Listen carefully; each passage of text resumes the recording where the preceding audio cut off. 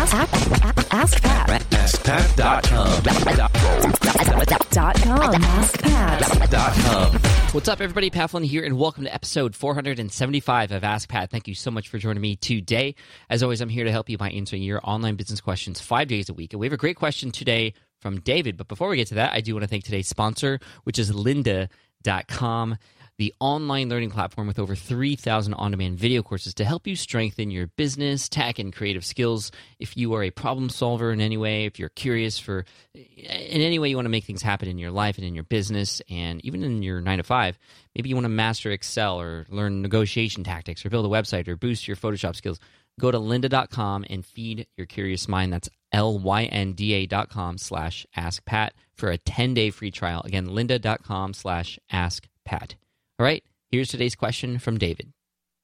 Hi, Pat. My name's David. I'm a longtime listener. Love your show. I'm in the process of putting together a video course that I think has a lot of potential.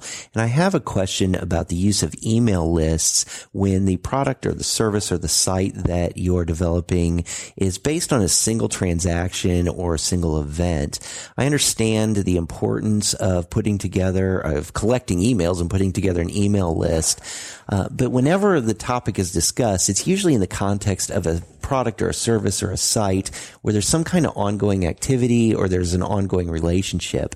Smart Passive Income is a perfect example of that. When people like me go there, we are looking to start an online business, and that's an ongoing activity. So we subscribe and we love getting ongoing emails from you, and we can go to your website and read articles and stay there as long as we want, and we might do that for months and months before we do anything. And after we start our business, we're going to continue to go there to get new information. But what about when the product or the service is just a single event that's going to come and go? A good example of that is, I think you had a caller call in and he was going to put together a digital course or a video course or digital product to help people who are looking to buy a used car. That's a single event. People are going to start looking for that stuff on the internet because they're looking to buy a used car. They're not going to go to a website for 4 or 5 months and read articles about buying a used car just for fun, or just because they might someday buy a used car. And similarly, once they bought a used car, they're not going to want to continue to get emails on future products that come out. They've already bought the car. They don't care anymore. So how do you use your email list when that's the case? For example, your autoresponder, obviously that would need to be accelerated. If you put in emails in a 4-week autoresponder, well, in 4 weeks, the person's probably already bought the car and they don't need your product anymore. And again, after they bought it, I don't think you want to continue to send them email about your newest how to buy a used car product. So I'd be interested to hear your thoughts on that. I'm really interested in how the email list is used in that context, but really any other suggestions or thoughts you have on websites and products that are revolving around a single event or a single transaction, where the person's going to need it and then they're done with it, and probably won't need it again. So I love your show and keep up the good work, and we will all keep listening. Thanks. Hey, David, what's up? Thank you so much for the question. I believe this is going to be very useful for a lot of people because they feel like there might be a business within them that is more of a one-time event, like you said, where you're not giving ongoing advice, but it's leading up to one single transaction.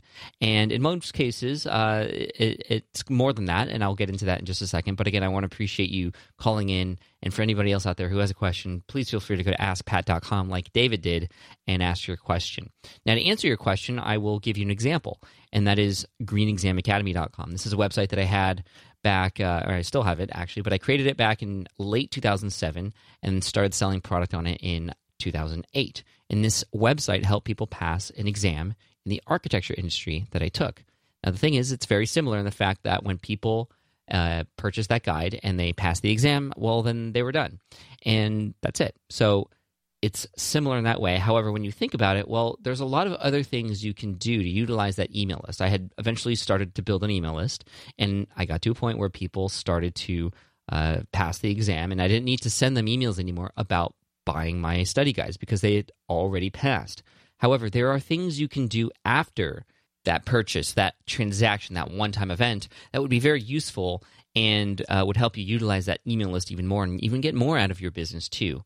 So, for example, people could purchase the study guide and then pass the exam, and then I could follow up with them to see how they did, which would strengthen that relationship, at which point it would probably help them want to help me even more. Hey, you already passed the exam? Awesome. Well, do you know anybody else who wants to pass the exam? Send them this way. Here's a coupon code for them too. They'll feel special because they'll have given a person a great resource, my website, and they would have helped that person save money too. You could also ask for feedback on particular products that you use. Hey, great job on passing your exam. Amazing. Now, is there anything that I could have done better to help you along the way? You're not going to have everybody reply, but you will get some people reply, and that is something that can help you fine-tune your business for people who are coming in brand new. And you can do that no matter what business you have. Another thing you could do is create additional offers after the fact. So they end up making that purchase. They end up making that purchase for the study guide, for example. They pass the exam. Well, great job. Well, here's a guide for you to help you be able to utilize that information in a different way. Here is another guide for a different exam, which you might have a partnership with, for example. And these are things that I've done, and some of them I did better than others. But let's think about the used car purchase, for example. So what you want to do is be able to divide your email list into people who have yet to purchase your product and then people who have purchased that product, which is very easy to do. A lot of email service providers allow you to do this. A lot of shopping carts allow you to create automation to have you segment your audience in that way. So the people who have yet to purchase, of course, they'd have a series of emails that you would likely send out to help push that purchase and make your pitches, providing value at the same time.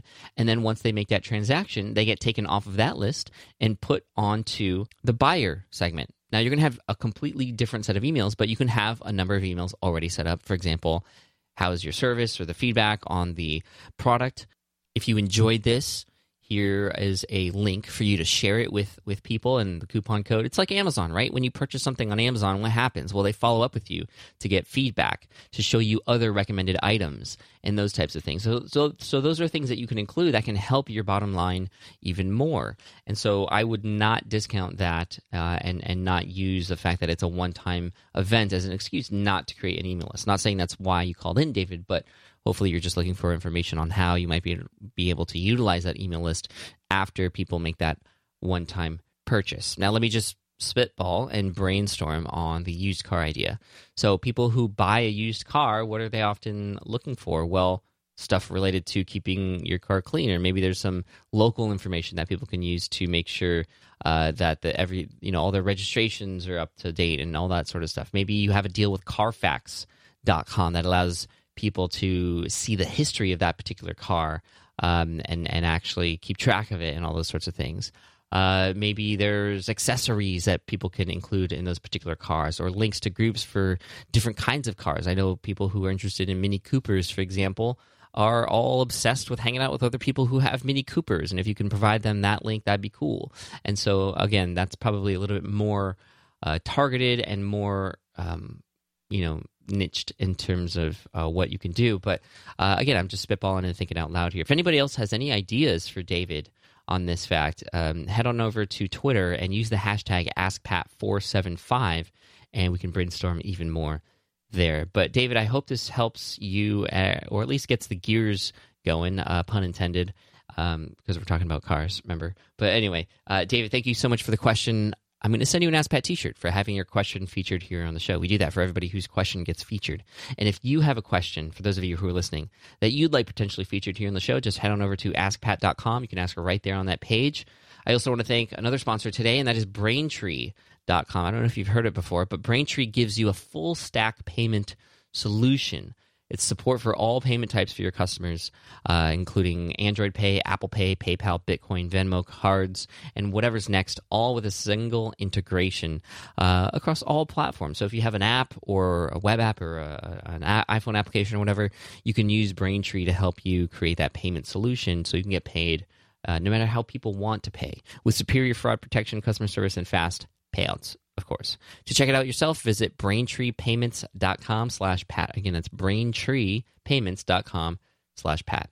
Thanks so much. I appreciate you listening in today, And as always, I like to end with a quote. And today's quote is from Jack Welch. He said, "Before you are a leader, success is all about growing yourself. When you become a leader, success is all about growing others." Take care. Have an awesome week, and I'll see you in the next episode of Ask Pat. Bye. Hey there, thank you for listening to Ask Pat 2.0. Now, you might have noticed that we haven't published a new episode in a while, and that is because in 2023, after 1,269 episodes, we decided to sunset the show. For now, at least. In this way, we can focus our energy and efforts on our other podcasts and other projects. That being said, all 1,269 episodes are still live and downloadable, and the published dates may be old, but there are still a ton of questions I've answered on the show and people I've coached. Those episodes are just as valuable as they were back then. So you can also visit smartpassiveincome.com/askpat to dig through the archives. Plus, there's a search tool on the website that lets you search across our podcasts and blog. And of course, the Smart Passive Income podcast is still live and energetic and awesome and publishing twice a week. So make sure you're subscribed there so we can still continue this conversation.